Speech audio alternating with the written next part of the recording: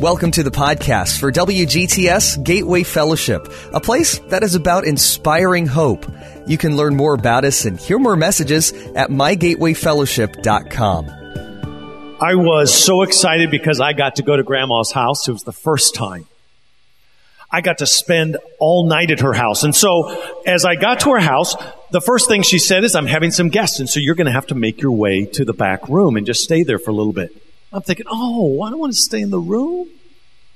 But being a good little boy, I went to the back room, and as I'm in the back room, all of a sudden, I am back there, and it's not long that Grandma's telling me, don't you come back. Don't you stay in the back room and make sure you leave us alone. And I was a typical, 8-year-old kid. I got bored real fast. And so I thought, well, I'm just going to peek and see what they're doing down the hall. So I opened the door and I looked down the hall, and it was dark, but I could hear whispers in the distance. So I thought, man, if I turn the light off, I could open the door wider, and then she wouldn't see the light and she wouldn't know. So I started to make my way down the hall, and of course I'm pressed against the wall.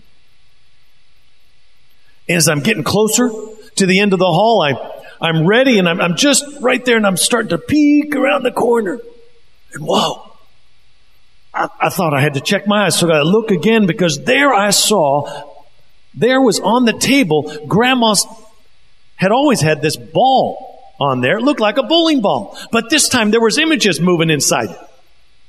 I thought, I must be seeing things. So I look again, and I'm sneaking looking there, and there are literally images jumping up and down, moving inside there. I'm thinking, I don't know many things, but this doesn't seem right. So next thing I know, I look again, and there I see, this time, there are not only images moving inside the ball, but this time what I see is Grandma puts her hand above the ball, about 4 or 5 inches. And she moves her hand up. And as she moves her hand up, literally the ball comes up in direct proportion to how far she moved it. Now my heart's beginning to batter pretty hard. But next thing I see is the ball is up. And as an 8-year-old boy, I couldn't lift that ball by myself. I could drag it onto the floor, but of course I would have broke something. But with her hand, at her verbal command, the table left the floor and met the ball in the air. Now I'm really scared now. And I run back to the room. So as I make my way to the back room, I close the door real quick. And I had just gone to church, believe it or not, for the very first time the week before. And there was only one thing I remember that this lady said in church is, if you get in trouble and you pray to God, He will come to your rescue. Well, I didn't really know how to pray. But they had sung the song in church, and I remember it was Jesus Lifted Me. I don't know if anybody remember this old-timey song from years ago. Jesus, Jesus, Jesus, Jesus lifted me. And that's all I could remember. And so I started praying, Jesus, Jesus, Jesus, Jesus lifted me. And as I started to pray, I felt a darkness. You know that eerie feeling that happens right before a storm? Have you ever felt that? And it just, that dark presence that kind of comes around, and it felt as though it was encompassing me. I felt as though I was being choked. I could hardly breathe, which made me even more scared. So then I came into a fetal position as I'm curled up in a ball, and all I can say is, Jesus, Jesus, Jesus. It seemed like it was eternity when all of a sudden, it was like that dark, evil presence was gone. Within 2 minutes, Grandma comes in, opens the door. You were praying, weren't you? Yeah. Don't you ever do that again in my house. Now, what I have never forgotten, I am an 8-year-old. And I later found out that Grandma was a minister in the Church of Satan, the main branch in San Francisco, California. So she was a high up in the ranks. I am an 8-year-old boy who's gone to church for the very first time. Catch this. But my prayer was stronger than Grandma and all of her wisdom and power with the evil presence. When you get God on your side, you have more than enough to accomplish whatever you're going through, to provide you to get through whatever you've been through. That legacy has provided quite a change for me through my life. And as I kind of just share some key life events, there's not too many that I can't share, and actually some I don't want to share. You know what I mean? But there's a number of key events, and this first one with Grandma really is significant because I was introduced to witchcraft. And there are just so many things we won't go into today about that process. But I was 8 years old, and at 8 years old, I go to church for the very first time. And as I go to church, I learned the very thing that I needed in order to survive. And it has been a theme throughout my life, and it starts when we get down and we pray to God, because His faithfulness is indeed very real. And I learned several things right away on my very first experience. I felt evil's darkness like I had never felt it. Maybe some of you have felt it before. You feel the evil presence. You can sense it. Sometimes you meet somebody and can't you see it in them, or you can feel it in them? There's a darkness. You can't explain exactly what it is, but you're like, I just want to stay away. Such was that experience. I felt the separation from God. Just as I was praying and that dark presence comes and was pressing on, I definitely felt the presence of God had left. But I realized that as I prayed to God and I called out to God, my Bible says that He is an ever-present help in times of trouble. He indeed helped triumph over the occasion. Now I felt Grandma's wrath, which I didn't like. But what was felt presence of God was more real than the felt presence of her wrath. And the lesson that has never left me through all of that is that God's triumph, God's love always triumphs over everything else. God is in the business of bringing you back. So I don't know what you come with tonight, and I don't know where your experience is at, but I do know this. If you call on God, He will be available, and He will take you through whatever you're going to go through. Well, that lesson provided some great teaching points for me as I began to grow. It was a couple years later that I ended up getting baptized, and then in August of 1977, an event happened that changed my life for forever. We were excited because we were going to get to go for an airplane ride, and I was excited. I'd never had that chance, and we were going with several people from the church and my father, and as we made our way circling around Oakdale, California, the airport, we were trying to call down to get an answer of which way the wind was blowing, because there was no windsock there to tell us. There's a windsock. You ever seen those little orange things that look like a big funnel? That's called a windsock, and it's supposed to tell you which way the wind is blowing, so that when you land, you got to make sure that you're going the right way to help you stop. Well, there was no one there, and he was too busy in his poker game to answer.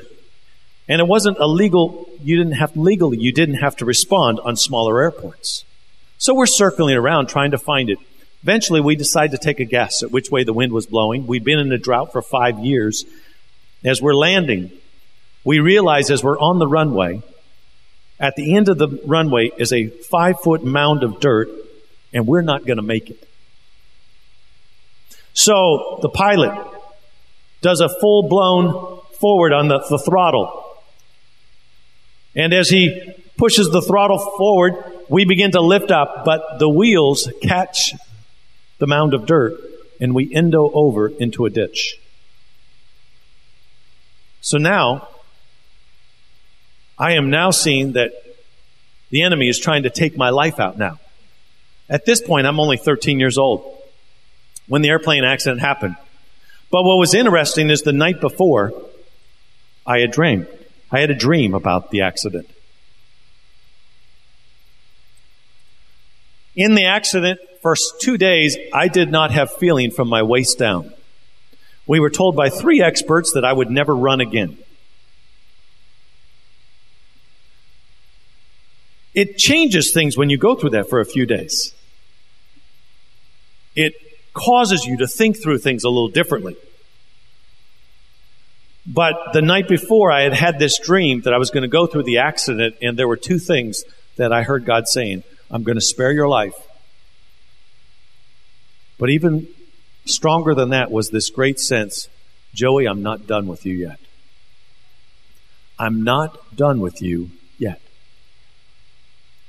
I don't know if maybe that's all you need to hear is God's not done with you yet either. He is in the business of restoring and bringing. Psalms 46 says He is an ever-present help in times of trouble. He is definitely one that delivers, who comes through. And when the enemy comes with his attack, you may be down, but you're not out.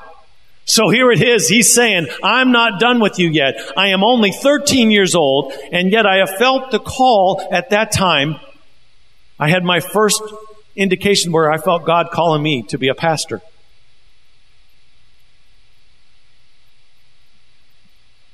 But maybe some of you could relate with the old quote that Mae West used to say.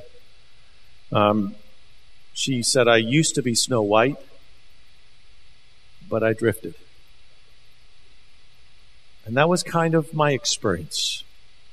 Because I grew up in a home, I call them the lost years, because in my home, there was a lot of abuse. There was physical abuse. There was mental abuse. There was sexual abuse. Just got a call a little over a week ago now from one of my sisters. My sisters still have nightmares about it. There was a particular occasion that, for some reason, it seems to trigger. This particular night, Mom had come out, slipped on the banana peel on the floor. So you can see it's a very important thing that happened. But any of you, if you've been through abuse, isn't it the little things that set off? So she now wakes us all up, drags us in the room, takes the broomstick that she's broken off, and she begins to beat us.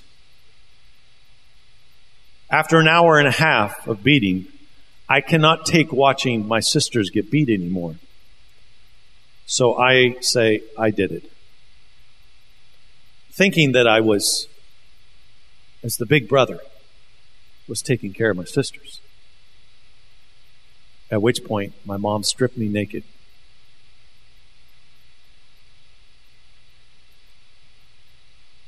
Had me lay flat out. Got a vacuum cord. And beat me from top of my head down to my feet for 4 hours. Where she would wrap the cord where it would swing around you and then rip it off.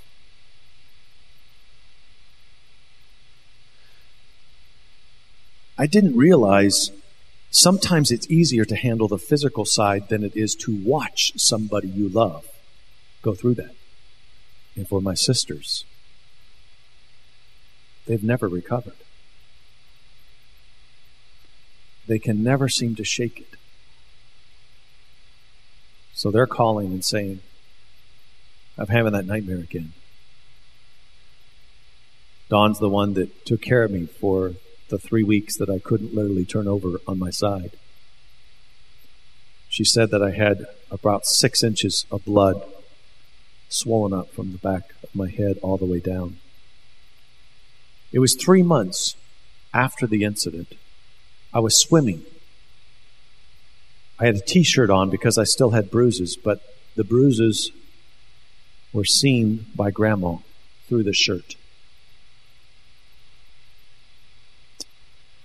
And that's when it was finally turned in.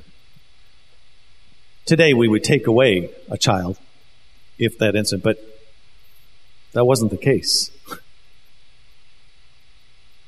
It's amazing how the excuses parents come up with to abuse children.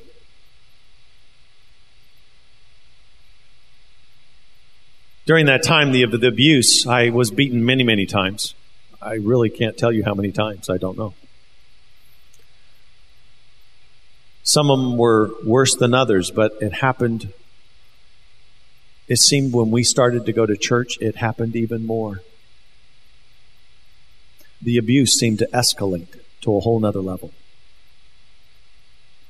I was 19 years old before I physically stopped my mother when she went to hit me. I came back from college and she went to hit me, and I stopped her and I said, "You will never hit me again." It was all I could do to not hit her, honestly. It was all I could do to not hit her. My mom knew that, told my dad that night, came into my room and threw me up against the wall. had me pinned up against the wall and said, "Son, if you ever hit your mother, so help me God, I will kill you." I got the message. The parents separate and the abuse increases. It became a non-existent dad is really what I would describe it as. He was there in body sometimes. I can't even tell you how many times they separated and supposedly got back together. Actually, they got a divorce and got back together, never got remarried. But one of the hardest part as you go on through life is how the abuse is allowed. Because it was allowed by my dad, who never stood up to my mom. It was allowed by the school. I went back to my high school reunion. Didn't have any desire. I don't know why. Didn't want to go back to high school reunion. It took me 25 years before I went back. But one of the things that really got under my skin is I had somebody tell me, "We knew you were being abused." And I about came unglued. It was all I could do. You mean you knew and you did nothing? It's amazing the scars we have from those types of things you don't get over. It's ironic. Grandma, the one in witchcraft, is the one who turned it in. It's interesting. The one who worships Satan, talk about how the enemy wants to mess with your world. Guess who's the one that when we don't have food, who's the one that's giving us money? Grandma. It kind of messes with your brain because then you're thinking, well, I thought God was the one to supply all my need. But guess what? What's the enemy reminding me? Hey, the only one who's coming through for you is Grandma. You know, if you would get into that, that's where the real strength is. Do you have people? They come in wolf's clothing. But you don't recognize it as wolf clothing. You think it's sheep's clothing. You think they're actually your friends. Why don't we do this? Why don't we get into that? And they begin to take you down a path that isn't so cool. You start getting into things that are a little beyond your comfort zone, and pretty soon you're doing things you never imagined. This created for me all kinds of confusion. I won't go into the details of some of those confusion, but you can imagine. And what I found, and this is what I have found for many people who go through abuse, is I used God to maintain control. Now, some might say that's a good thing. But I'm meaning I used God. There's a difference. When you're using God, you'll find that a lot of people in abuse tend to be attracted to religions that have a lot of rules-based religions. You'll notice people that come from abuse, there are three main faiths that they're attracted to. Studies have shown. Jehovah's Witness, Mormons, and Seventh-day Adventists. And they say it's because in their system, in their structures, we keep secrets. We keep secrets. And so I found that I went to religion because I started to think if I did good things enough, that maybe I would find the favor of God and He would protect me. I used God to maintain control of my life. I continued on that pattern, got married because my wife was pregnant. That was one of those vices. In fact, if I can be so bold, my father, my introduction into sex ed was by my father, and they were concerned because of choices in my life, and they were concerned about my sexuality because I was never bringing girls home. And so they made the assumption that I must be gay. So my parents were always asking me, you know, it's okay if you tell us if you're gay, it's okay. I'm not. It's okay. It's okay. It's safe. I'm thinking, I'm not. Well, you never bring any girls home. And I didn't tell them the real reason is because you guys are so crazy. I don't know what you're going to do. But I couldn't tell them that. So here, my father is so concerned about it that one day he comes to me in a loving, kind, compassionate way and hands me the American Express card with a whole box of prophylactics. And in crude terms, he basically tells me to go screw them all.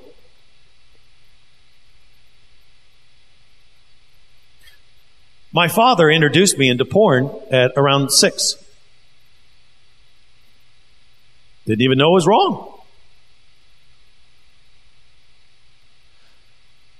You move down this pattern and you begin to see the effects in life for your choices.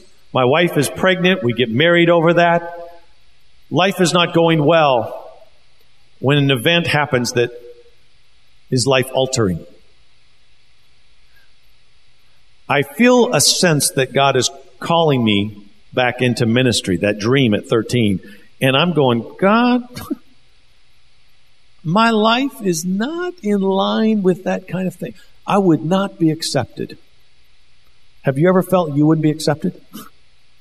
That you don't measure up, you don't fit in? It was just a few weeks after that event that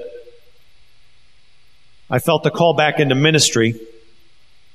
That on July 27, 1987, I was working at a roof and floor truss plant when I was working with a saw, and as there was a 36-inch pulley on this big saw blade, and as it was coming across, it hit a knot in the wood that knocked my hand up and put my hand into the saw. Cut off 3 fingers. I'm now on my way to the hospital.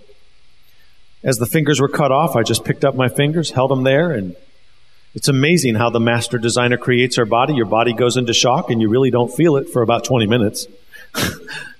And then reality hits and the veins that are popped out with every blood pump, with every heartbeat, you can just feel the blood pumping out. It was very painful. That created this opportunity because I had to have hand therapy and they have to pay you while you're going through that. And I'd felt the call into ministry that God says, well, this is your way to get back in school, because one of my first things was, God, I got children now, I've got 2 kids and, can't afford to do this. Anybody ever make up these excuses? God, there's no way. This is cutting edge theology, That's a poor taste, son. Cutting edge theology was not the way you'd want to have it happen, but God it worked. Something that was evil, He ended up using for good. So my hand gets cut off, and I started back in theology, and I ended up graduating in 89. Had my 3rd child, actually, just a couple months after that event. I had 5 pin-ins in my hand, went through all kinds of therapy. But as I went back in theology, God needed to do some inventory in my life. And the number one thing happened in my marriage. Because I had a big dilemma. Because I realized I did not love my wife.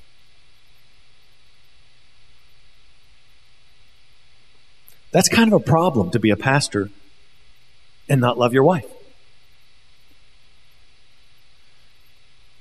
But as I'm trying to be honest with myself, I am now studying the Bible really hard because I want to see if there's a loophole in Scripture that I can get rid of my wife.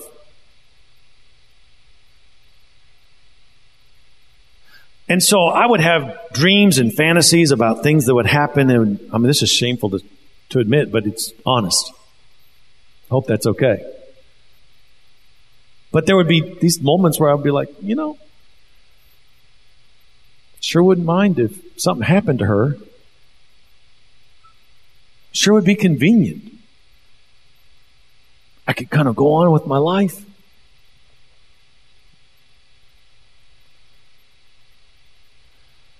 So I began studying. As I began studying, I found God started showing me some truths about Bible. And what God has joined together, let no man put asunder. In fact, as I was reading more, I began to realize and see that if God, even if I didn't honor the commitment, God honored the commitment. In fact, I came across this guy in the Bible who committed adultery and did all kinds of bad things, and it said, he came back with his prayer, create in me a new heart, O God, and renew a right spirit within me. When I looked up the word create literally means out of nothing. And that's how I felt towards my wife. Nothing. So I then said, well, God, if your word is actually true, well, we're going to have to test it. Well, you're going to have to create in me a love for my wife that I don't want to have. Not only do I not have it, I don't want to have it. Are you with me? So now I'm saying, okay, God, well, I don't know. Can you really do that? So I begin this marital dilemma, realizing, hey, I don't love my wife, which led me to this accountable relationship. I felt like God said, hey, Scripture said that it's, a cord of 3 strands not easily broken. It talks about that we should bear up each other's burdens. And I realized that I had a problem being honest with myself. Any of you seem to have that same issue? Where you have a self-honesty problem? I was going through one. But I felt like God was revealing things, and I knew I needed to have somebody who would hold me accountable, and so I prayed for that, and God sent me somebody. So in that accountable relationship, we began to met weekly, okay, and I would suggest if you're doing that kind of thing that you need to make sure you're doing it with someone who's of the same sex. Do not do it of someone of the opposite sex. We began doing that, and I began to pray for 9 months, friends. 9 months every day. I had it on my prayer agenda, the Lord, please create in me a new heart, oh God. Give me a love for my wife. Lord, help me even want to love her. And that's how bad it was. So at that point, it was 9 months later, and I'll never forget. I can see it as if yesterday. I remember looking down at the very spot. I can remember where I was standing. I can remember the emotions I was feeling, because it was one morning, and I'm looking down at my wife when I realized that I love her. And it was one of like, you can hear the music in the background, because that's when it dawned on me, this praying gig really works. You can really take what's on your heart, what's on your mind, and what's going through, and God can handle your honesty. He can handle the brutal, honest to goodness truth, even if it's not pretty. And not only could He handle it, He could create in me something I didn't even want to have. But because I kept asking Him, as Matthew 7 says, and I kept seeking Him, and I kept knocking on the door of His heart, He finally did for me what I asked. There was a breakthrough. And I stayed that course for that entire 9 months in order to have that breakthrough. And it started again with praying every day. Are you starting to see a theme in my life? But what I wasn't expecting is I made some assumptions. If God was going to go to such lengths to work on my heart, I assumed He was going to do the same for my wife. I mean, doesn't that not make logical sense? Why would He have me go through that exercise if she's not going to choose the same thing? She came from a missionary's family. They were very well connected in the church, politically connected. But it's not even a year after I get to that place, she leaves me for somebody and ends up marrying them.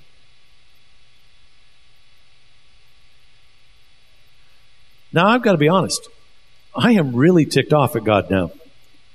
Because God now has created in me a love for a woman that I didn't even want to love. And now He's created a love for her. And now she doesn't want me, and she leaves me for somebody else. And get this. She leaves me on the week of graduation.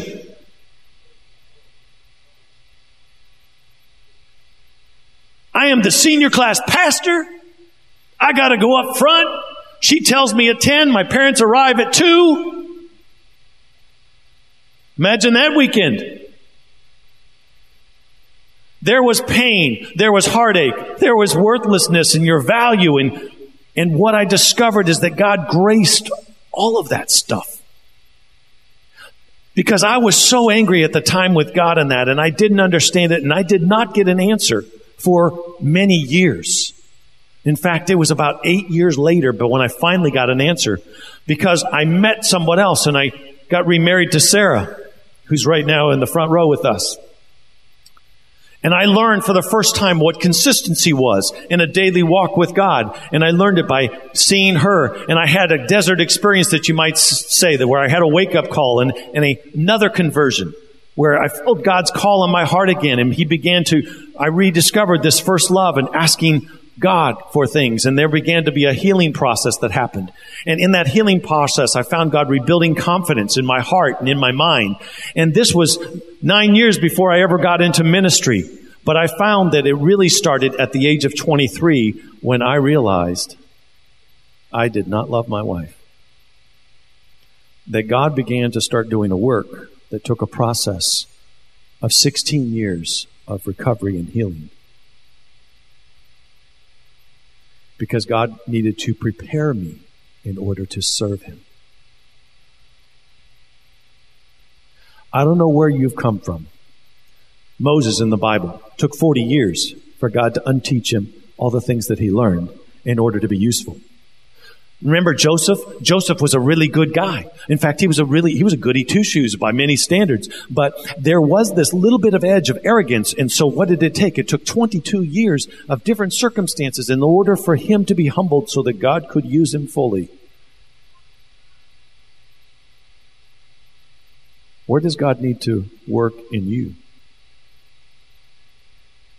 Where is He calling you out to say, why don't you try this thing called faith? My Bible says that believing is the first step. God does the changing, not you, not me. I can't work my way into God's grace or goodness, but I can choose to believe Him at His word. And if I hadn't made the choice, there would have been no personal recovery.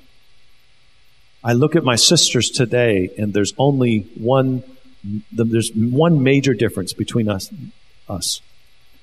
I chose Jesus. And it's amazing to see, because today you would say, wow, you don't even look like you're on the same page, but it really started with one major decision. I chose Jesus. Now, I chose Jesus, and look how whacked out my pattern is. I'm just being brutally honest. I hope that's okay. I'm being honest about how off I got it, even with God. But one of the beauties that I love about Jesus is God accepts us where we're at. But He loves you too much to let you stay there. So He gets you on a journey to move you from here to there, where He needs you to be, so that you can become useful for Him.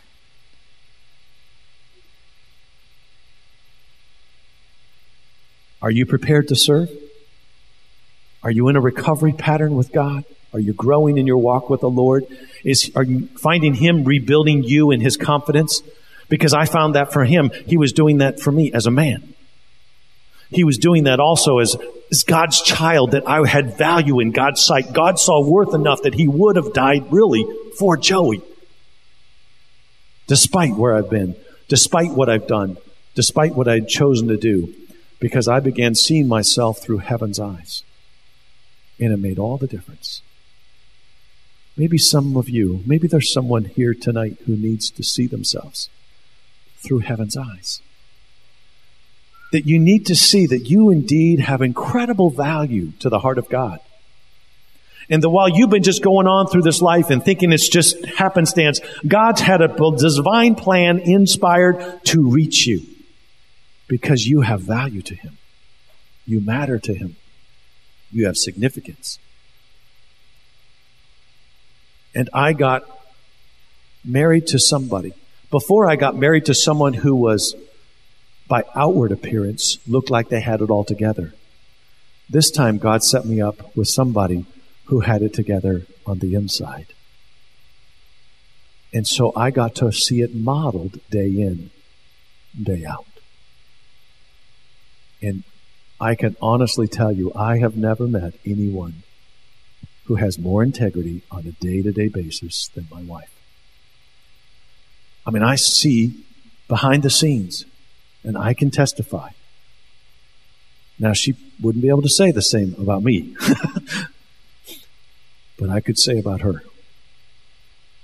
I've never seen someone who models integrity day in, day out, with such consistency. And God knew I needed it. God knows what you need as well. He knows what you need, and He's going to provide that. You know, I look at my career path, and you look at my career path, and you think, man, it's a hodgepodge. It's like you never knew what you were trying to figure. I've been spending my life trying to figure out what I was going to do. Except when you get in, I got into construction and worked as a saw, had my hand cut off, and then I ended up going to school, which had hand therapy, and I had to go through graduation, and my wife left me, and I'm senior class pastor, and then there's all these realizations that I'm developing a pattern just like my parents, where you get divorced, and all kinds of family repeated patterns, and I'm like, I am not happy about the way things are going. And then I become a school teacher, worked in high school, ended up managing a law firm, went into sales because I wanted to make money. From there, I actually went into my own business, and then went in as a recruiter and a pastor, and then ended up on my own business. I mean, it's just amazing. You say, wow, you really just don't know what you were trying to do. Until I became a pastor, all of that experience finally made sense. Because I'm telling you, it's been incredibly useful having all that wide spectrum of experience as a pastor.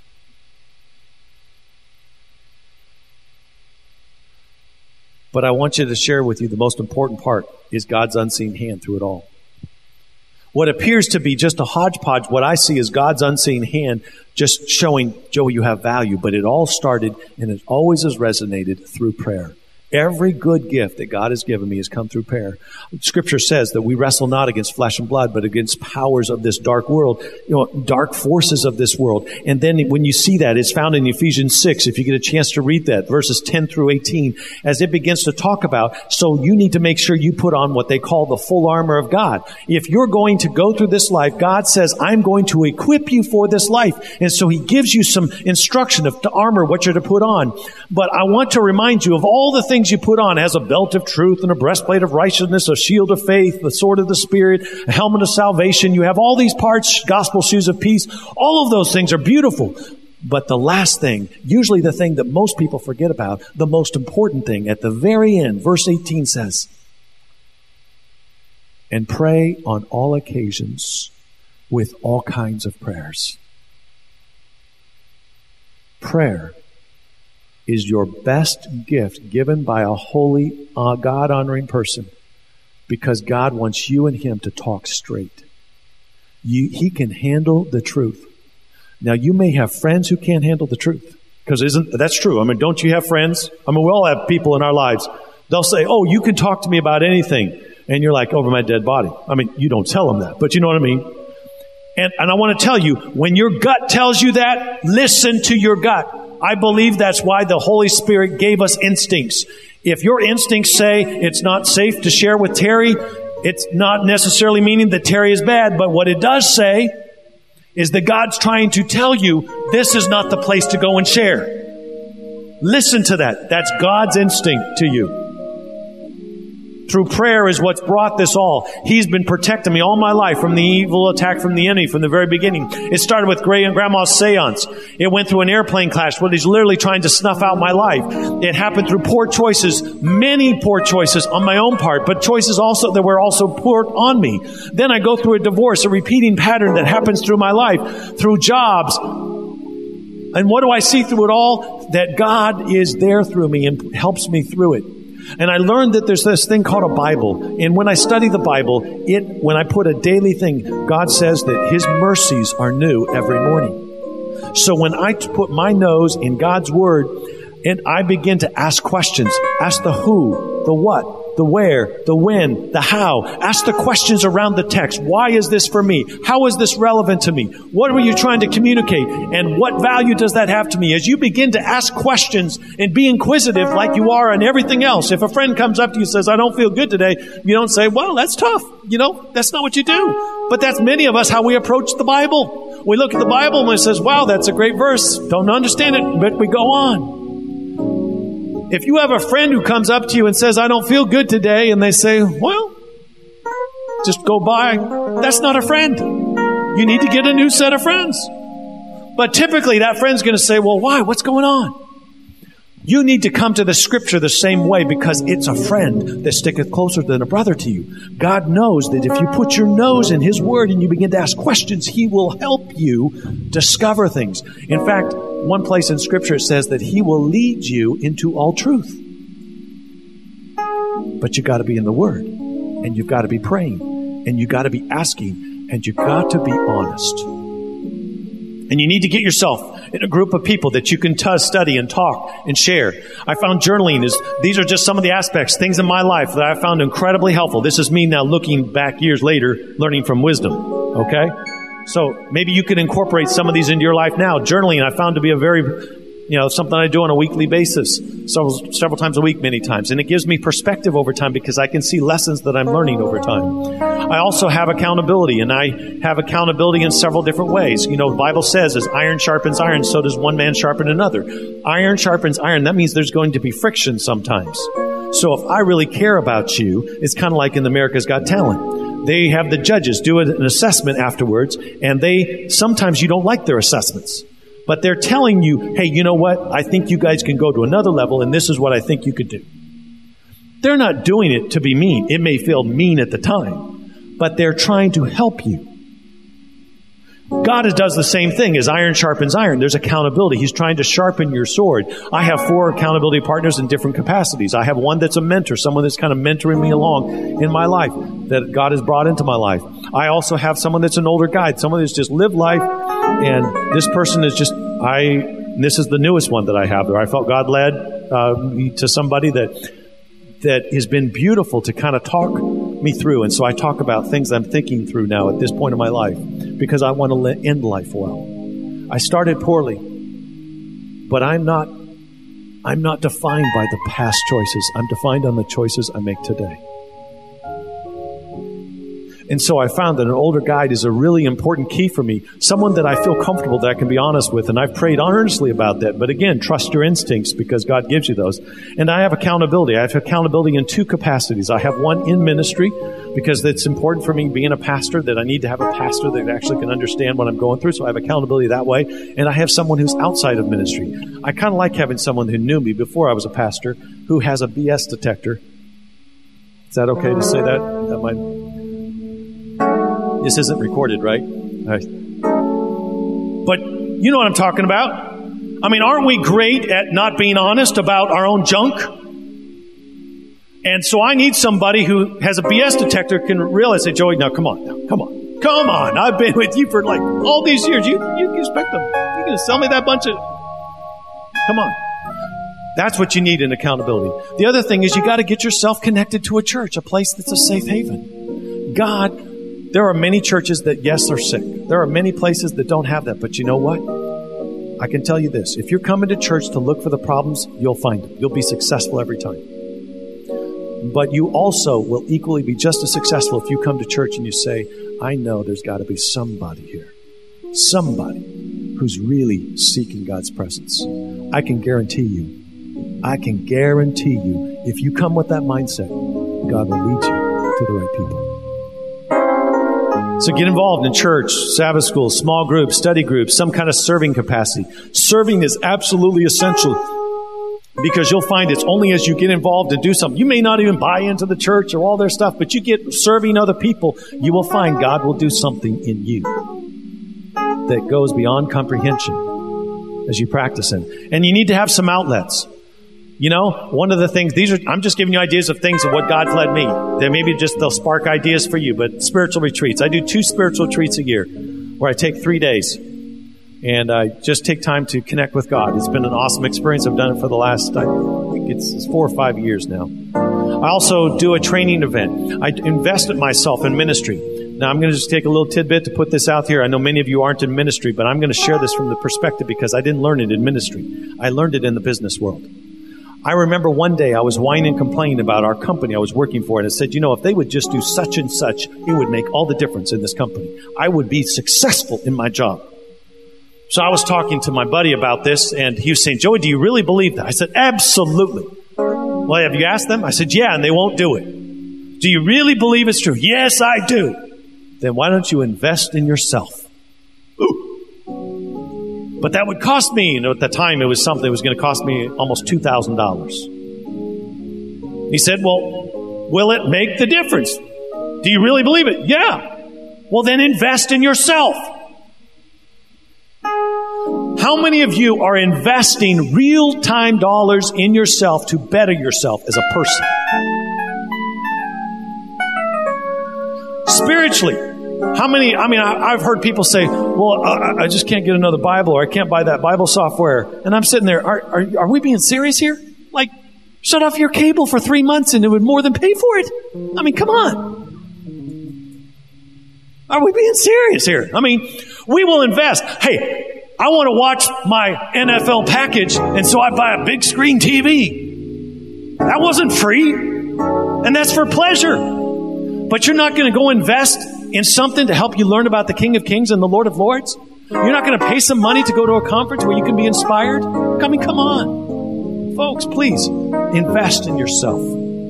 Invest in yourself. So once a year, I have a minimum that I do something to invest in myself. I'm already signed up for something I'm going to do in February. I'm trying to teach this to my church family as well. I also believe if marriage is value to you, my wife and I have made a commitment that every 2 years that we are going to do something that's designed for our marriage. If you're a married person, I suggest you do something. If you value it, you will invest in it. If you're planning for retirement, that requires that you put money in it, right? If you don't put anything in, guess what? You're not going to get anything out. You need to do that, and anything you think is value. If you believe and you want God to make a change in your life, you've got to invest. Come on. God thought you were so valuable that He invested all of heaven. He, who being in the very form God, did not consider equality with God something that to be grasped, but He gave up heaven's privileges, reduced Himself to that of a man, was tempted at all points like you and I were. And He did it all for one reason, to save you, to redeem you. He doesn't even force you to choose Him. He just did it so that you had a choice, that you could experience redemption. You could be saved. God invested a lot in you. Can you invest in Him? Since God's given me a gift of a marriage, I want to invest in her. Hiking's another thing that's a great outlet for me. Taking vacations. When I first got married, I didn't know what a vacation was. I remember the first time that Sarah and I went on a vacation together, we went for a week. It took me 5 days to relax. I didn't know how to relax. The irony is that I was really ticked off at her because as soon as her feet touched the sand, she was relaxed. And guess what? I was mad. I was thinking, oh, you're just so relaxed. Now, she didn't try to tell me how stupid I was for being mad at her for something that wasn't her fault. She was a wise woman. She says the next year, why don't we take a 2-week vacation? Thinking, well, if it takes you 5 days to relax, at least you'll have a week of vacation. That was a very wise thing because you know what? That's when I learned about vacation. Now, it took a lot of work. She had to go a lot of grief to get me to buy into that. But it was helpful. Take vacation. Build time for a refreshment. For me, I love tennis. And so I play tennis. So look at those things as outlets. And I share all of that with this thing in mind. God says in 1 Corinthians that He who began a good work in you will be faithful until this work is completed in you. God does the work. But He expects you to be wise with His investment because He's given you a body, a mind, a heart, a soul. And God says He wants you to love Him with all your heart and with all your mind and with all your soul. And I believe if you will take that step of faith, you will find that God can take you and bring you out of the most worst circumstances possible. Because He is faithful. When I fix my eyes on the author and the finisher of my faith, He is faithful. And He tells us in Philippians that He who began this good work in you will be faithful until it's completed in you. Wherever life's journey is taking you, we hope you can find a home at Gateway Fellowship, a ministry of WGTS 91.9. We'd love for you to visit us sometime. Services happen each Saturday evening at 6. You can learn more about us and get more podcasts at mygatewayfellowship.com.